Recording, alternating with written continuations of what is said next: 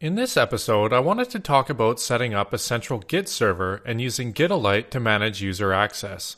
Git is so popular that it hardly needs an introduction, but briefly, Git was created by Linus Torvalds in 2005 to help manage the Linux kernel development. Over the last few years, usage of Git has exploded, mainly due to the widespread adoption of GitHub, where developers can upload, collaborate, and share their code. In this demo, we're going to look at installing Git onto a central server, say for example on an internal company network, where you and your colleagues can develop together. An additional piece of software, which we are going to install, is called Gitolite, which will help us manage user access. Gitolite is great for things like only allowing read access to certain accounts, managing user accounts per repository, or even per branch. As our starting point, we're going to use a minimal version of CentOS 6.4 64-bit. I've created two machines, a server called Git Server and a client called Git Client. We're going to use these two machines to test the interaction between our Git server running Gitolite and the client machine just running the Git client. Alright, let's get started. First, we're going to jump over to our Git server machine where we're logged in as root. The plan is to install Git and Gitolite via yum. Git is available in the stock yum repositories, but we need to install the extra packages for Enterprise Linux, commonly referred to as EPEL, to get access to Gitolite. Let's jump over to fedoraproject.org, where it tells us how to install the EPEL repository. You can check out the episode notes below for the website link. Since CentOS 6.4 is a Red Hat derivative, and it is the 6th version, we're going to install the EL6 RPM for the EPEL repository. We do this just by copying this command and then running it on our Git server machine, which will download and install the EPEL repository. Okay, now that we have the new repo installed, we can go ahead and install Git and Gitolite. Let's do that by running yum install git-daemon gitolite 3. You can see that there's a bunch of output, but let's scroll up and take a look at what's happening. So we're installing git-daemon, which is our Git server, and Gitolite 3, which we'll use to control user access. And you can see that Gitolite is coming from the EPEL repo. The rest of these packages are just dependencies which support the packages we want to install. After installing any new package, which I might not know too much about, I generally like to run rpm query list and then the package name, in this instance Gitolite 3. And then I like to pipe the output to less, just to make parsing the output a little easier. This rpm command will tell us what files were installed for this particular package.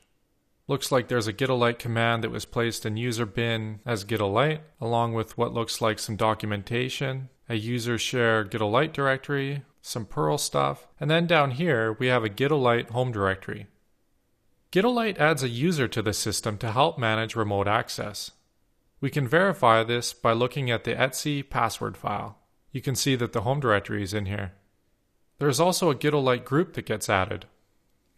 Okay, now that we have git-daemon and Gitolite installed, we need to configure a user on our Git client machine, which we can use as the administrator account.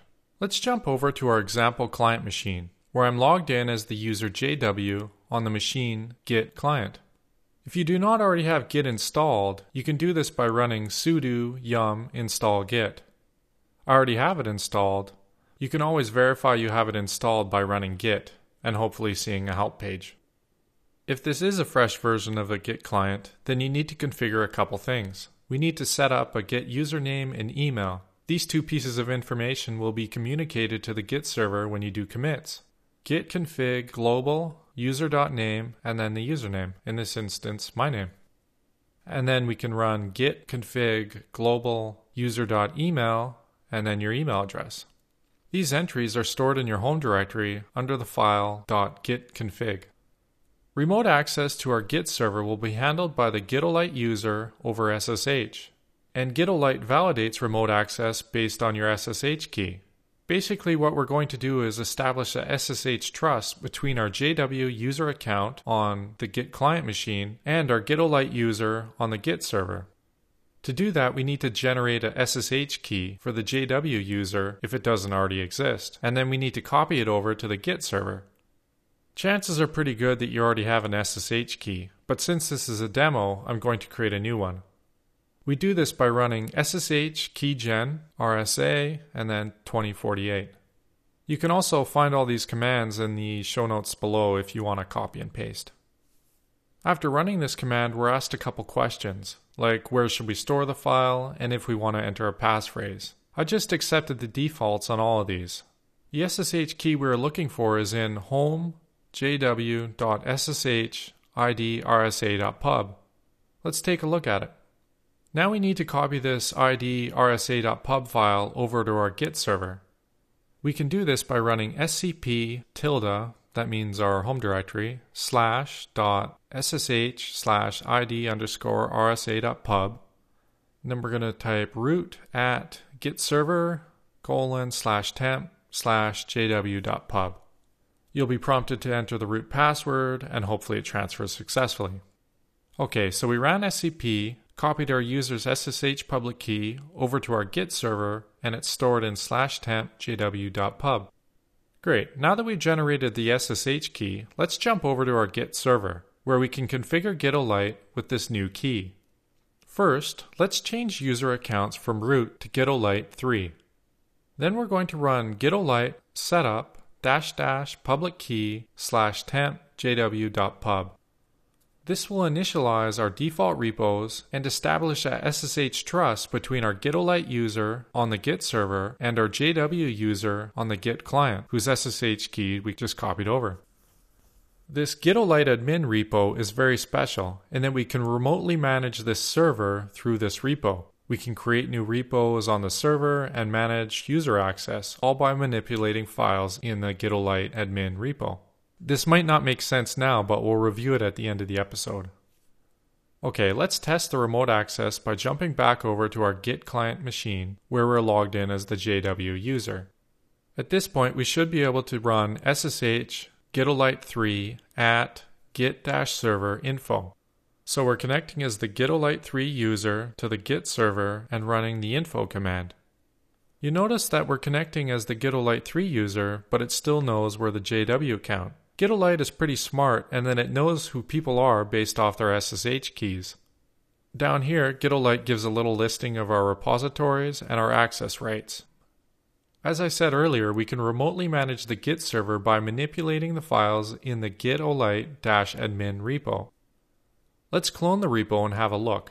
We're going to run git clone gitolite 3 at gitserver:/gitolite-admin. A directory called gitolite-admin has been created. Let's go in there and have a look. Inside the Gitolite admin directory, we see two other directories. One stores the Gitolite config, and the other are Gitolite user SSH keys. This basically concludes the Git and Gitolite setup. At this point, we have a fully functional system, but let's try and add some repositories and some users just to give you some real-world examples.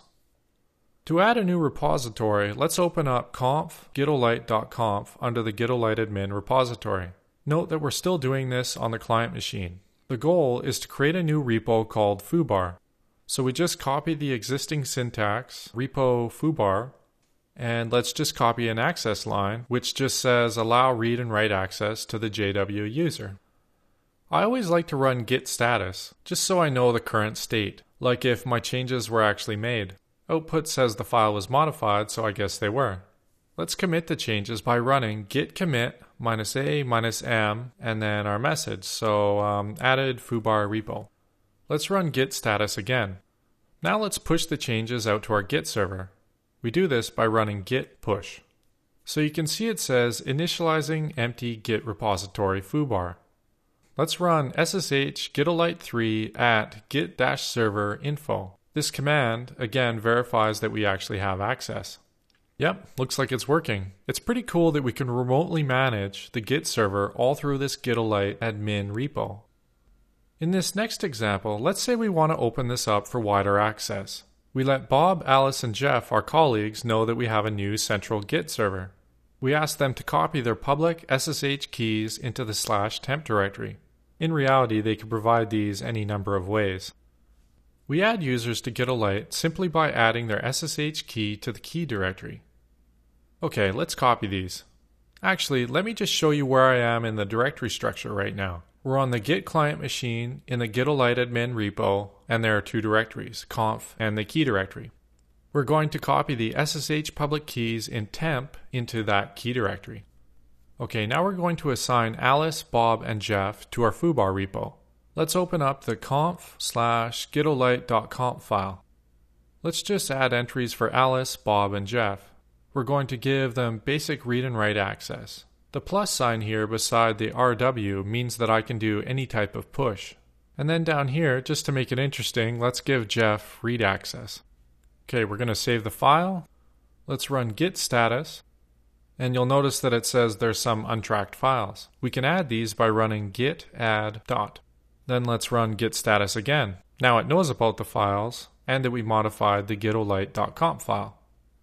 Let's commit these changes and add a message, something like added Alice, Bob, and Jeff to the foobar repo. Then we're going to run git push to push these changes to our Git server. Okay, to prove that this all works, let's log into each of these accounts and run ssh gitolite3 at git server info command, which should tell us what each user's access rates are. Let's start with Alice. So you can see that Gitolite knows we are Alice, and it shows us we have access to two repositories, foobar and testing. You'll also notice that the Gitolite admin repo is missing. That's because this is a special hidden repo only accessible by admins. Next, let's log into Bob's account. We'll run the same command. Again, Gitolite knows that we're Bob based off our SSH key, and it looks like we have the correct repos. Next, let's log into Jeff's account, and we'll run the same command again. Gitolite knows that we're Jeff based off our SSH key, and it has the correct repos. You'll also notice that Gitolite picked up that Jeff has read-only access on the foobar repo. Just to recap, let's take a look at the gitolite.conf file again. Here we define the foobar repo, and you might be wondering why everyone has access to the testing repo. That's because the @all means that all users have access to this repo. Hopefully you find this information useful. If you ever need a local Git server, say for example for your projects or an internal office, Git and Gitolite can be a great solution. Alright, that concludes this episode. Thanks for watching. If you would like to get notified about future episodes, please subscribe to my mailing list. You can do this by going to the Get Notified link in the header and entering your email address. Have questions, comments, or concerns about this episode? What about episode ideas? I'd love to hear your feedback, either good or bad. Shoot me an email, justin@sysadmincasts.com.